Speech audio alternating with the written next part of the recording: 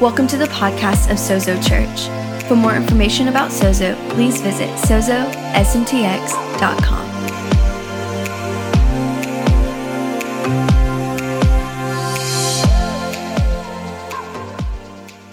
What a beautiful morning already. Look at Joel, I'm like, I know you want to preach this morning. I know you do. I can feel it. When you were giving an invitation, which is really rare, by the way. You know, usually there's a pattern to these things, like we preach the gospel, then we invite people to respond. But when the Holy Spirit's moving in the room, touching hearts in the room, you know, prophetically you just know. This is the moment. Like now is the time to say yes to Jesus. And when those things happen, whether I'm the one leading and somebody else is, I realize there's something urgent happening in the room. It's not so much urgent that's like, ooh, everybody's got to be scared. That's not the point. It's that there's many of you that were sitting out there that didn't come forward, and I can tell who you are. And that is, you're the person sitting there, and suddenly your heart starts pounding. The invitation's given to move. And you're like, why do I need to get up? What's the point? Why am I even feeling this way? What is happening right now? I can just do this right here, and nobody has to know. And suddenly you realize, no, that's not enough.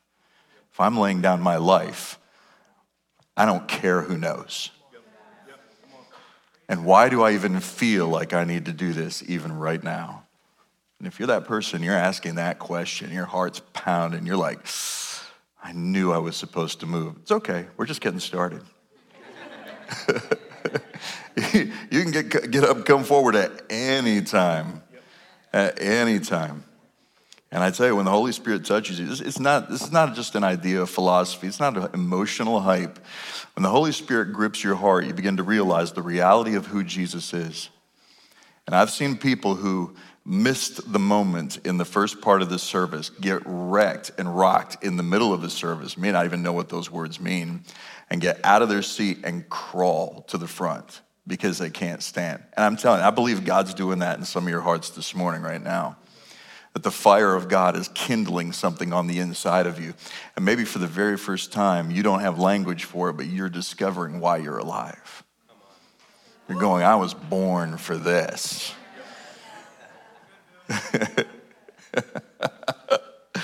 Yeah, it's true. He's so real. And I could hear some of you are going, is this even real? Yes, it's real. He says it's real. It's real. It's more real than you are.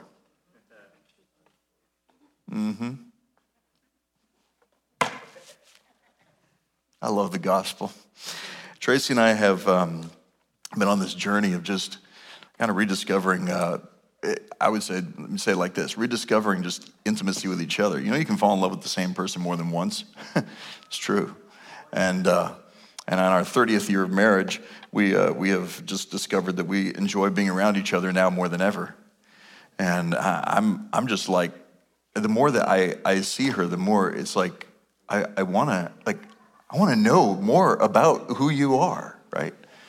It's like I feel like we're dating again all over for the first time. And here's the crazy part about that, and that is it started to unveil some things about my relationship with God. God never gets old. I mean, he's ancient of days, but he never gets old, right? The angels swirling around the throne are saying, holy, holy, holy. We sang about it this morning, holy, holy, holy.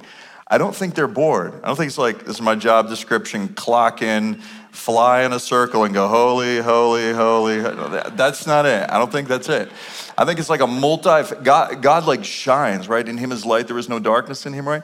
And as they're actually beholding him, I think it's like seeing the facets of a diamond. And as you see a new one, you've never seen it this way before. And just when you think you've seen it all, suddenly there's something you've never seen before. And I think it's more like the angels going around the throne going, holy, holy, you got to come and see that. Holy, what?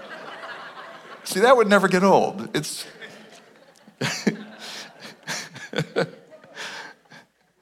And I think you can come to a place of believing in Jesus enough to where you know that you're saved. And you can believe even further to the point where you can believe his power can move through you and touch the world around you. That's kind of fun. I mean, hey, when you know that you're like, man, my eternity is settled. Heaven is my home. I'm going to spend eternity beholding the presence of God. I'm forgiven. I'm covered by the grace of the blood of Christ that takes away all of my sins, and I stand clean, pure, spotless. I'm reconciled to God, and I can be at rest and peace. Just a clean conscience makes the best pillow, I mean, I find that place of rest in my heart, in Christ. That's great. But then you go, okay, maybe he didn't just save me for my afterlife. Maybe he saved me for my whole life. And so what does that mean for me now? And you start believing enough to where you can believe that sickness can be healed. Not just if Jesus decides to show up and do it, but at your hands. That's kind of a big deal. Like he wants to use you to touch and reach other people. So you can believe enough to get saved, you can believe enough to be used by God, but there's even a greater depth of belief. Let's call it like looking, beholding, seeing him. I can see him enough to believe that I'm saved. And if I keep looking, then I will begin to believe and watch his power flow through me. But if I keep looking, I'll start understanding his heart. I'll get to know him. And I gotta tell you, I think that's the best of all. That's the best of all. It's one thing to know you're saved. It's another thing to watch the power of God move through you. It's another thing to be a friend of the Holy Spirit. Live in such a way as to where people will walk up to you and ask, what's it like to be a friend of the Holy Spirit? Can you introduce me to your friend? Yeah. Whew. For those of you who've been walking with the Lord for a long time, or you're brand new to this, or you just said yes to Jesus this morning, this is going to be a word for all of you.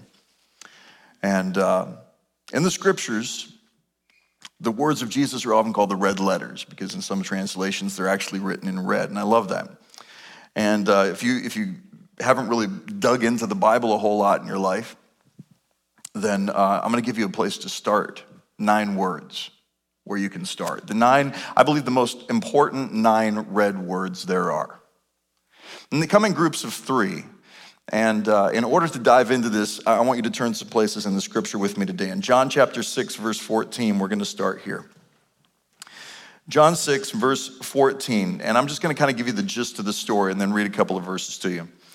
In John 6:14, Jesus has just fed the 5,000. He's just coming off of this story. And this miracle, when it takes place, says that the people looked and they saw this. They saw this miracle happen, and they suddenly go, this guy is a prophet. Let's make him a king. And Jesus perceived that they were going to take him by force. The Bible says, verse 15 and 16, they were going to take him by force and make him a king. And Jesus suddenly bails out of there. Because here's the deal. He's not waiting for us to make him a king. He already is, okay? And the thing is we want to take Jesus, the idea of Jesus, and we want to fit him into the mold of the king that we want. As if to say, I want this king to come into my life to make my life better, but not to change it or challenge it. Don't challenge my lifestyle. Don't challenge my choices. Just come in and make my life better. That's the kind of king that I want. And I got to tell you, Jesus will not be the king of your making. He will be king of all, or he won't be king at all. So when we lay down our life and give it to Christ, surrender our life to receive Christ, you know what he does? He changes everything. Everything. The addictions that were eating you up from the inside out, rips those things off your life. Suddenly you start going, I didn't know that this was killing me. Suddenly things that you used to enjoy, you don't enjoy anymore. But here's the thing, he's not judging your life. He's saving it. When he receives you, there's 2 things Jesus does not do. Jesus doesn't cancel your life. He doesn't cancel you. Jesus is not into cancel culture. Just not. There's nothing you can bring to him that makes him go, oh, wow, okay. So I'm like stamping like no on your application to be my child. I'm sorry, but we're tearing up these adoption papers. I can't deal with you. It's not the way Jesus does.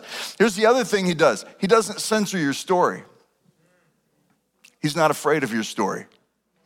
You ever have people come up to you, this is common in church, people come up to you and go, yeah, I was watching this TV show. I recommend a TV show or a movie to you, but then they have to give a disclaimer because they don't want you to know they actually watched that show, right? So it's like, but it's a great show and it's got a great story, but there's some junk in it. And then they start telling you about all the bad parts you're gonna need to skip over and fast forward because God forbid you see or hear that because, of course, that's gonna threaten your salvation, right? Oh, you can think it all day long and you can picture it in your imagination, but just don't let anybody else know you're doing it. Okay, so Jesus doesn't look at your life and then turn around to the rest of heaven and say, yeah, we'll take them. But there's a couple of bad parts. I mean, it's okay, we can take it, but there's a few parts of their life we have to fast forward. He's not looking over your story and censoring it. He takes the whole thing. He takes you as you are. Isn't that amazing? It's like we come to Jesus and we're like, seriously, there's a couple of eras in my life. There's a couple of years in there that you're gonna wanna fast forward in this movie. And Jesus is like, no, it's okay. I'm gonna take the whole thing. And here's what I'm gonna do. I'm gonna take your story and I'm gonna give you mine. And now my story is your story. It's my story now that defines your life, not your story. Which means you're not defined by the lowest moments in your life. Those low moments that defined you, that arrested and gripped you, they don't define you anymore. Okay, that was just a rabbit trail for somebody in here. Somebody needed that. Okay. They were taking him by force and gonna make him a king. And suddenly Jesus is like, I'm out, I'm gone. He heads up to the mountains. He just disappears out of their sight and he goes up to the mountains. The disciples hop in a boat and they get out on the sea and they're like, we gotta figure out, we're supposed to go our next itinerary spot is over here and we're supposed to go over there and minister, but the speaker is gone, not sure where he is, but we're gonna go ahead and head off to the other side. They're heading to the other side. The wind and the waves start coming up and all of a sudden they see something out in the sea and it's Jesus and here he is and he's coming toward the boat. They freak out because there's somebody walking on the water and they don't know what in the world's going on here. And Jesus says this phrase, it is I. Don't be afraid. And that's the first three words. First three words you ever need to hear from Jesus is, it is I. It's me. I'm real. I love the idea that he was actually walking on a stormy sea too. And we think, all the paintings of Jesus walking on the water, the wind and the waves are whipping everything up, and he's just sort of like walking in his robe, looking like he's bored, walking on the water. It's calm right where he is, but the wind and the waves are whipped. No! Jesus is in his early 30s. I know a lot of people in their early 30s that live in California. You know what they like to do? Surf. He's a guy in his early 30s. He can walk on water. He's not gonna make a calm sea. No, he's whipping up some waves. He doesn't need a board. I think the painting should look like, Jesus doing this thing. Come toward the boat. He's like, it is I, don't be afraid. Hops in the boat. Lands like Spider-Man off a building. I think that's the way it is. I think he was a ton of fun to be around. And when they saw him coming at the boat, I think they were just freaking out. And he says these words, it is I. Tracy and I were in Atlanta. Every week we travel through the busiest airport in the nation, in the world actually. It's the Atlanta International Airport. And if you've ever been there, there's a train that goes underneath the airport terminals called the plane train. And you take your life in your hands riding this thing because the doors open fast and they close fast. And if you're stuck in there, half of you's gonna stay outside. I mean, it's worse than a New York subway. So we're on the plane train just the other day, and all of a sudden, here comes this family, and they have this little girl, and they shove her through the open door as it's closing. There she comes in right at us. The door closes and we're off, right? And they're outside, just terrified looking, right? So at the next stop, we all hop off. I said, let's get off here. And so that's your family? Yeah, yes. And she's freaking out. And suddenly we realize this little girl's never flown on a plane before. She's never been in an airport before. They're heading off to visit family and relatives. She's in a strange place, and now she's left and she's alone. She doesn't have a phone. She doesn't have nothing. And so we're sitting there waiting. Nobody shows up. Now, there's a tunnel that goes from that concourse to this concourse, but it's long, right? And she's sitting there just cool, calm, collected, but you can see she's on the edge of panic. And she's looking. There's thousands of people walking around. She's looking all through this tunnel, and all of a sudden she goes, "Dad!" She takes off, sees her dad coming down the tunnel in the crowd, takes off and runs toward him. Boom, she's in his arm. It's really rude. She didn't even stop to say goodbye or thanks for your help or anything like that. Didn't matter. No, all she needed, and here's the thing, everybody's wearing these ninja costumes, right? So everybody's got the masks on. All she could see was eyes. And she's scanning through the hundreds of people that are down there getting off and on this train, going up and down escalators. And in the crowd, all she had to do to be okay was to catch the gaze of her father. And that's what you're getting this morning in worship, in what Pastor Joel was talking about, in unveiling and opening up the word. We just want to put you in the gaze of your Father. Just show you the eyes of your Heavenly Father. Because in his gaze, you're not going to find judgment. You're going to find grace. You're going to find healing and forgiveness and salvation. You're going to find a baptism in the Holy Spirit that's going to leave you so intoxicated with joy that your life will be marked by the kind of joy that produces not just the giggling laughter that you just heard something funny, but the kind of laughter that when you get done laughing, your socks are hanging around your neck. That kind of laughing. I'm talking about that kind of joy that absolutely breaks depression off of your life. In 1 Corinthians chapter 13, to describe this gaze of love, we always read it as, we call it the love chapter. Love is patient, love is kind, keeps no record of wrongs, believes, bears, hopes, endures all things. Love never fails. But how do we define love? Is it a concept, idea, or philosophy? No, love is a person. The Bible says God is love, and God was manifest in Christ. So the 1 Corinthians 13 love chapter is actually a description of who God is, who we've got to know him to be. He is patient, kind, keeps no record of wrongs. The 1 John 4:17 says, as he is, so are we in this world. So when you read 1 Corinthians 13, read it as a description of your Heavenly Father. Read it as a description of the character of Christ, and you'll see who your Savior is. But when you realize his Spirit lives in you, and he changes your identity from the inside out, now 1 Corinthians 13 is not just a description of him, it's a description of you. It's who you are. And as you read through there, you'll go, oh my goodness, this is not who I have been. But the Bible tells us we are being conformed into the image of Christ. So supernaturally, God will reform, reshape those places in your heart that are contrary to the values and the sound of the kingdom, to the point where suddenly you'll look at 1 Corinthians 13 and realize, no, that is me. That is me. I'm supernaturally patient. I am supernaturally kind. So much so, I have love for my enemies, and I don't even know how that happened. Second one is Matthew chapter 4, verse 4. First three words are, it is I.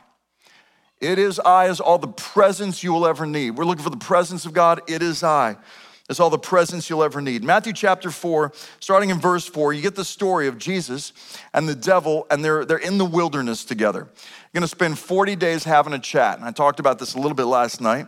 And the devil quotes the Bible to Jesus. Jesus quotes the Bible back. And what the devil does is he quotes the scripture and twists the scripture in a way that seems to try to be getting Jesus to question his own identity. Jesus, knowing the scripture, he is the Word made flesh, he quotes the scripture back to the devil to reinforce his identity. Okay, so in the hands of religion, this book will kill you. That's why you need the Spirit of God to make this come alive. Because when the Holy Spirit and this book get together, this book suddenly reinforces your identity and gives you a clarity as to the face of God, what He's like and who He is. It's a big deal.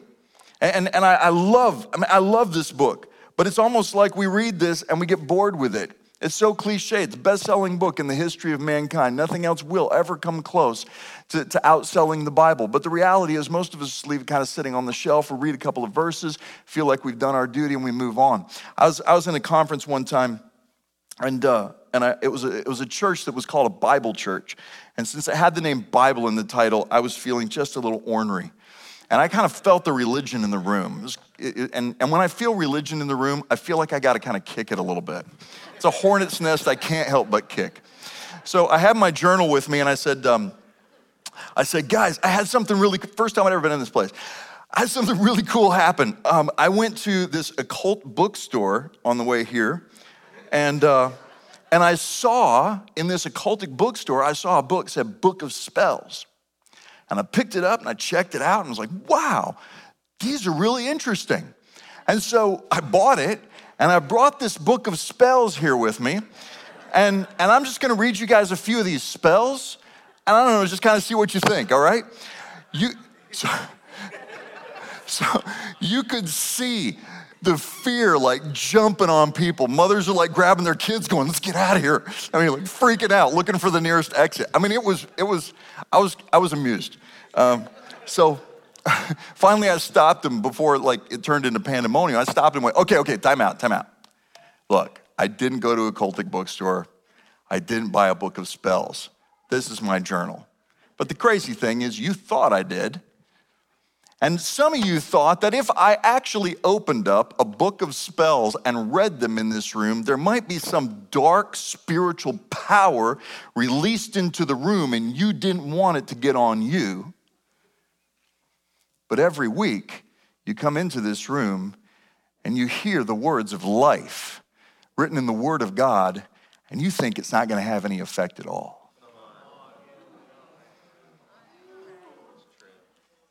And what it exposes is the reality that we have greater faith in darkness than we do in the power of God.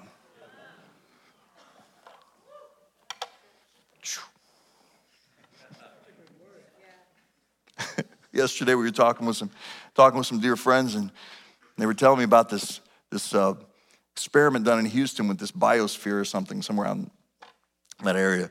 And they had mimicked the atmosphere of Earth and apparently this perfect, pristine environment and growing all these trees and everything. The scientist went in there and he went to go and study the tree, and he touches the thing and it literally crumbled and fell apart.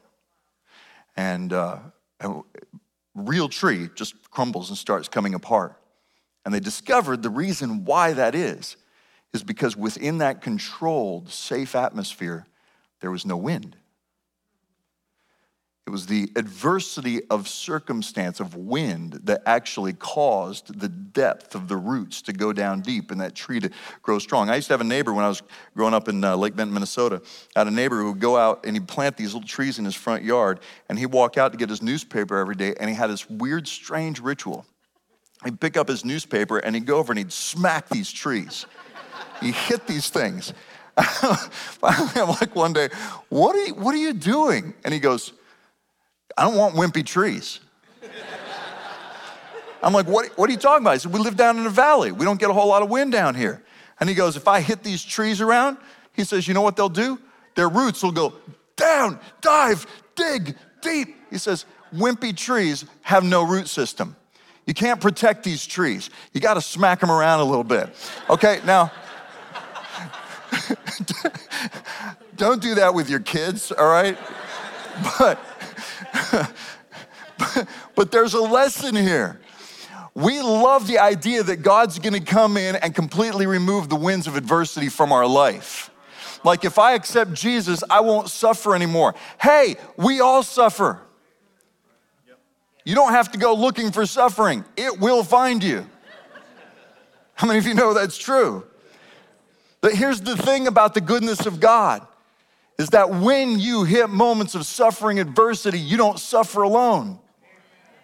And when you are grounded in the soil of the scriptures, suffering and adversity can hit you. And you know what you do? You anchor, your root system is in the promises of God that he has written in plain letters right there in front of you. And you're sitting there going, I don't have any money in my bank account. You grab the word of God and you go, my God will supply all my need according to his riches and glory in Christ Jesus.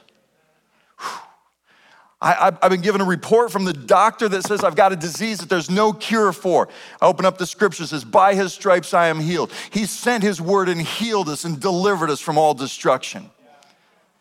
We grab onto these words, write them down. My dad used to take and he'd write them down on 3x5 cards and he'd just keep them like in front of his eyes. Always just keeping the word of God in front of his eyes. He wrote it, he copied it, he put it in on the bathroom mirror, stuck it in the dashboard of the car. He'd sit there and he'd read the scriptures and just like constantly poured over this stuff. I learned from watching my father the value of letting my root system go down deep into this book. What are the next 3 words that are super important? It is written. Get so dug into the soil of the scriptures that it doesn't matter what the winds of adversity do in your life. When they show up, you got a root system that goes deep and you won't crumble and fall apart. Last 3, John chapter 19 and verse 30, Jesus is hanging on the cross and they feed him a sponge of vinegar and he says, I'm thirsty. And when he received it, it says, he cried out with a loud voice. He says this phrase, last 3 words, probably the 3 most important words ever uttered in the scriptures. It is what? Finished. When Jesus died, rose from the dead, he made this statement. Matthew 28, he said, all authority, everybody say the word all. All authority in heaven and on earth has been given to me. All authority.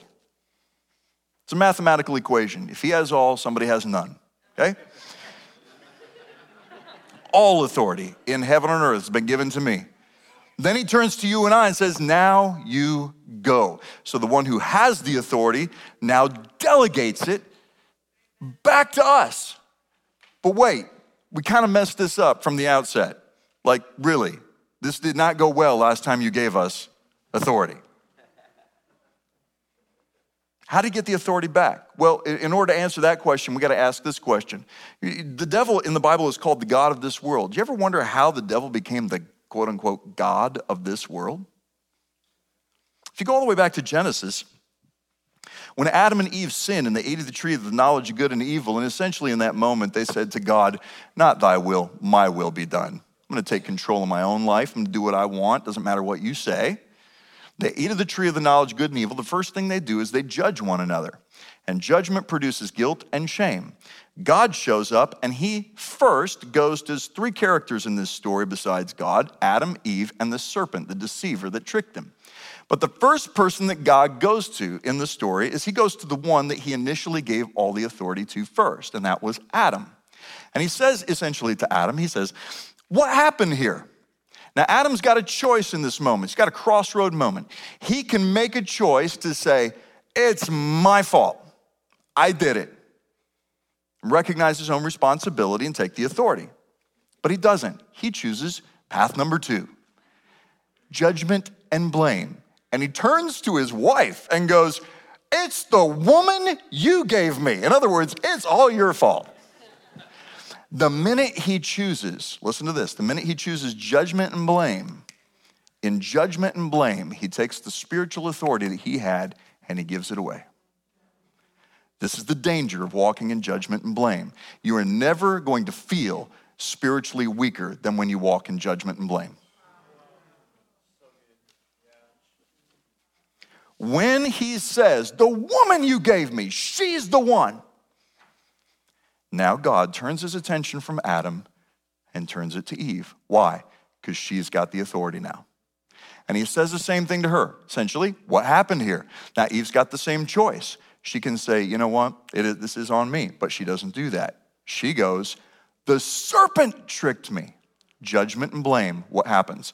The authority now passes on. The serpent sits there and waits. And God turns and he starts speaking to the serpent. And you know what the serpent does? Absolutely nothing. In silence, he essentially says, I'll take responsibility. Thank you very much.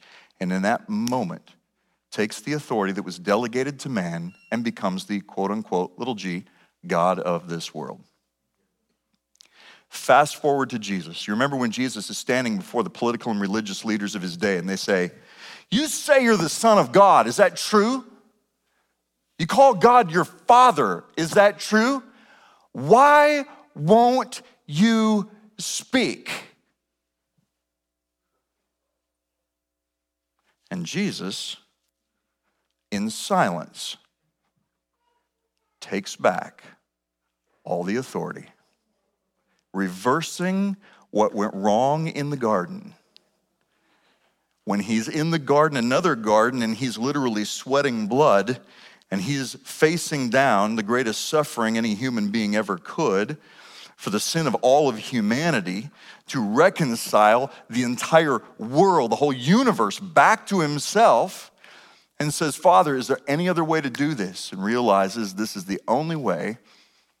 He says this phrase. Remember how Adam in the garden, when he disobeyed the word of the Lord, essentially was saying to God, not thy will, but my will be done.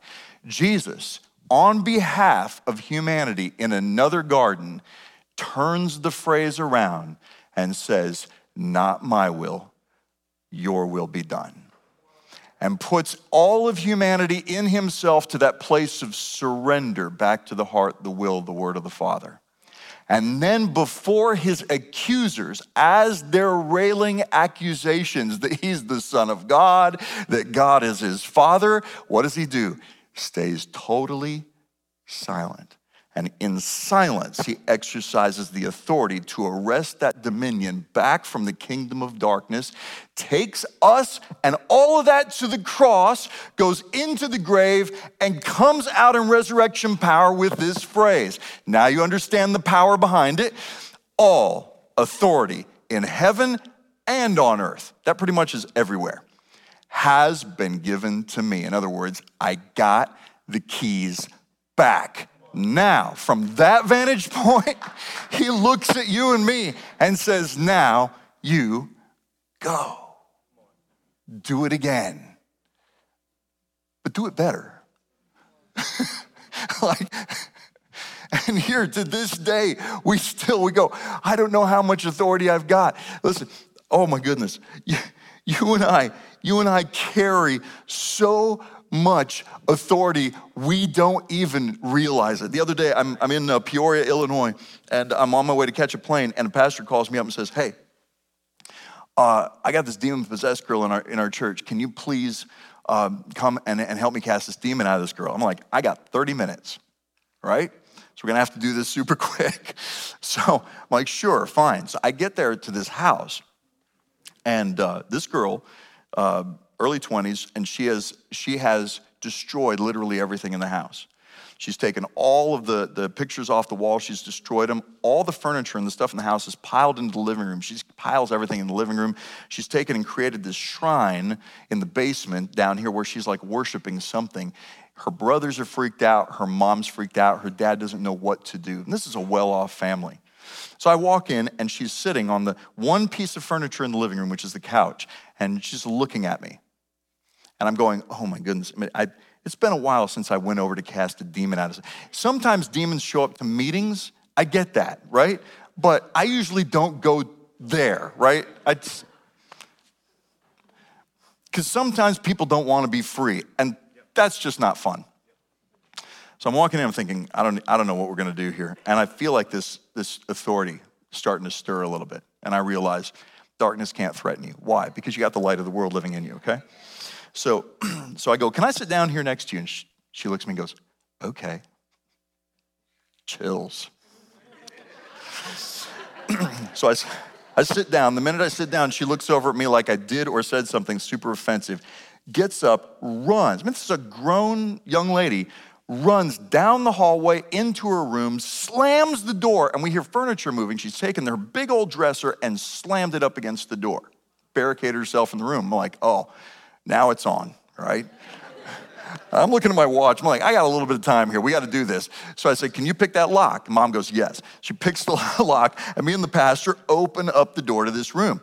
Girl is huddled on her bed, curled up on her bed, and she's looking at the corner, and she's having a conversation with something in the corner. So I try to talk to her, and the minute I mention Jesus, she freaks out, and she's talking to this thing in the corner. So I go, okay, look.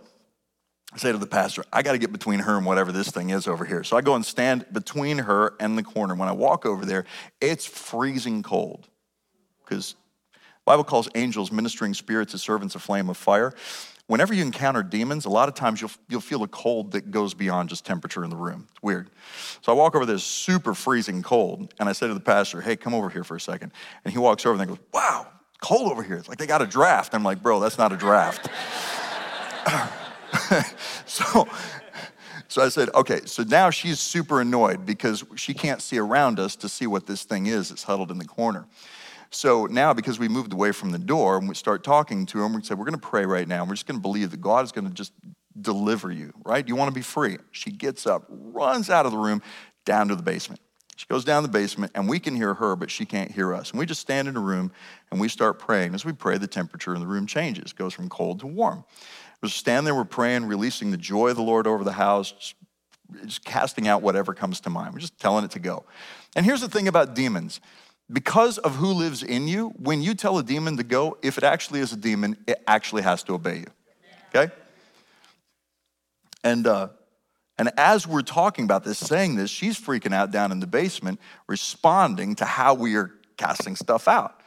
And so finally, we feel like, man, something's happened. Something's broken over this home. Just say to the mom, play some worship music, like good worship music with some like serious Jesus-exalting lyrics, you know? You got to say that these days. I don't know why. But and read the scripture. Read it out loud. Get the word of God going in your home. You know, get the Bible app and just start punch play on the Gospel of John or Ephesians or whatever. Something that just kind of gets the word of God playing in your home. Mom's like, oh, okay, that sounds like a good idea. I'm like, man, I'd have done that the first time she broke a painting. I mean, come on. Like, so I'm thinking, we're not going to see her again. She's down in the basement, but it's time to go. I got to catch a plane. Pastor texts me the next day. Bro, she's clothed in her right mind. She's reading the scriptures. She's opening up the Bible. She's singing worship music. She's free. I'm like, what? So we just talked the other day. We just did a podcast together the other day, and I said, hey, and I mentioned her name. I said, how is she doing? He's like, it's free, man. It's totally free. Why? What happened?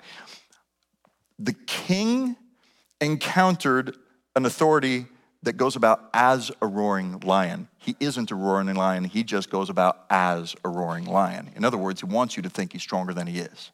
And when the kingdom encounters that, it has to go. It has to go. When light encounters darkness, it absolutely has to go. Has to go. John chapter 1, verse 12 says this, to as many as received him, and this is what you guys were encouraged to do today. I'm going to invite the worship team to come back. To as many as received him,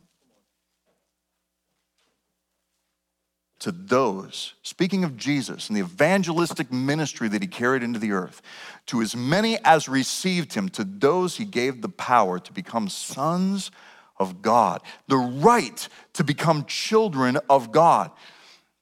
Listen, you say, you don't know what I've been through, Bill. I get it. You say that God doesn't censor my story. What do you even mean by that? When Jesus opened up the scriptures for the first time in Luke chapter 4, verse 18, starting his ministry on earth, he's about to just unveil the reality of what God is like and who he is. He says this, the Spirit of the Lord is upon me. He has anointed me to preach the gospel, declare freedom and liberty. And he mentions two groups of people. He says to captives and prisoners. These two groups of people are really important. Captives are in chains, and so are prisoners, but they're in there for two different reasons. Captives are usually in chains because they've been taken hostage, they've been taken captive by the choice of somebody else. It wasn't their choice. Somebody else made a decision and now you feel violated. Somebody else made a choice and you've lost your innocence. Somebody else made a choice and you are suffering. What is that? That's being a captive. Now, it would make total sense for us to take a look at captives and go, the justice button goes off in us and we go, those folks gotta go free. That's why ending human trafficking is such a big cause for people. Why? Because captives must go free. That's justice. But Jesus' justice doesn't just stop there, because prisoners are also in chains and they're bound. But they're bound for a different reason. Usually it's because of what they've done. If you're a prisoner, you're in chains, but usually it's because you did something. Now Jesus, his justice system is way different than ours. We might go, the captives go free, prisoners stay put. You did the crime, you got to do the time. Well, here's what Jesus looks at and says. He looks at a world filled with captives and prisoners, and he sees his children. And he says, I see my kids in chains. I see them behind prison doors. I'm not so much worried about how you got there. That's not the point. What I want is to see you all go free. So whether you are facing guilt, shame, regret because of what somebody else has done or because of what you have done, the same word of Jesus is the word over you, freedom. When Paul and Silas are in prison one night, they were unjustly beaten and they're in prison and they're in chains and they're hanging out there and suddenly Paul turns to Silas and says, hey, let's sing that new Sozo Church song. That's super cool. I don't know, whatever. I don't know what he sings. So let's just sing praises to God. In other words, they refuse to be offended by the unfair treatment. They're in chains, they're in prison. They don't care. They're gonna worship anywhere. And when they worship God, suddenly there's an earthquake, supernaturally. Chains fall off, prison doors open. But here's the part of the story that is so offensive. It's not just their chains that fall off. It's not just their doors that open. How many of you know what's in a prison? Prisoners, bad people who did really bad things. When they start praising God and turn their attention to the things of God, what happens? The authority of heaven is released in that moment for freedom and liberty to come to captives and prisoners, and it doesn't matter who's in the cells. Guilty, innocent, doesn't matter. Everybody's chains fall off. Everybody's doors open. And here's the crazy part. Nobody moves. Nobody goes anywhere. Why? Freedom's not out there. I don't have to run out there to get free. Why? Because freedom just ran into me. I'm free right here. Surrounded by chains, surrounded by bars. Maybe my circumstances on the outside haven't changed, but something on the inside has changed. And this is where the true freedom is. And listen, this morning, if you say, Bill, I need that freedom in Christ. I don't care if you're a captive or a prisoner, Jesus wants you free. Stand to your feet with me this morning.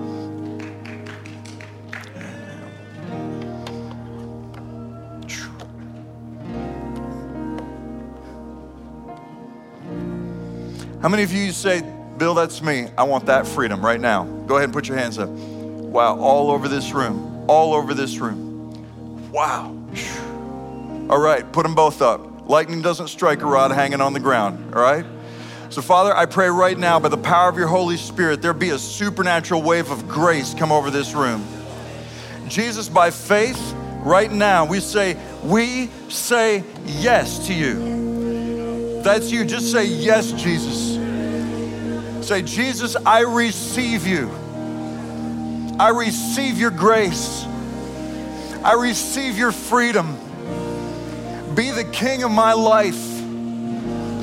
Whew. I am your child, now and forevermore. Fill me with your Holy Spirit. Change me from the inside out. Now say thank you, Jesus.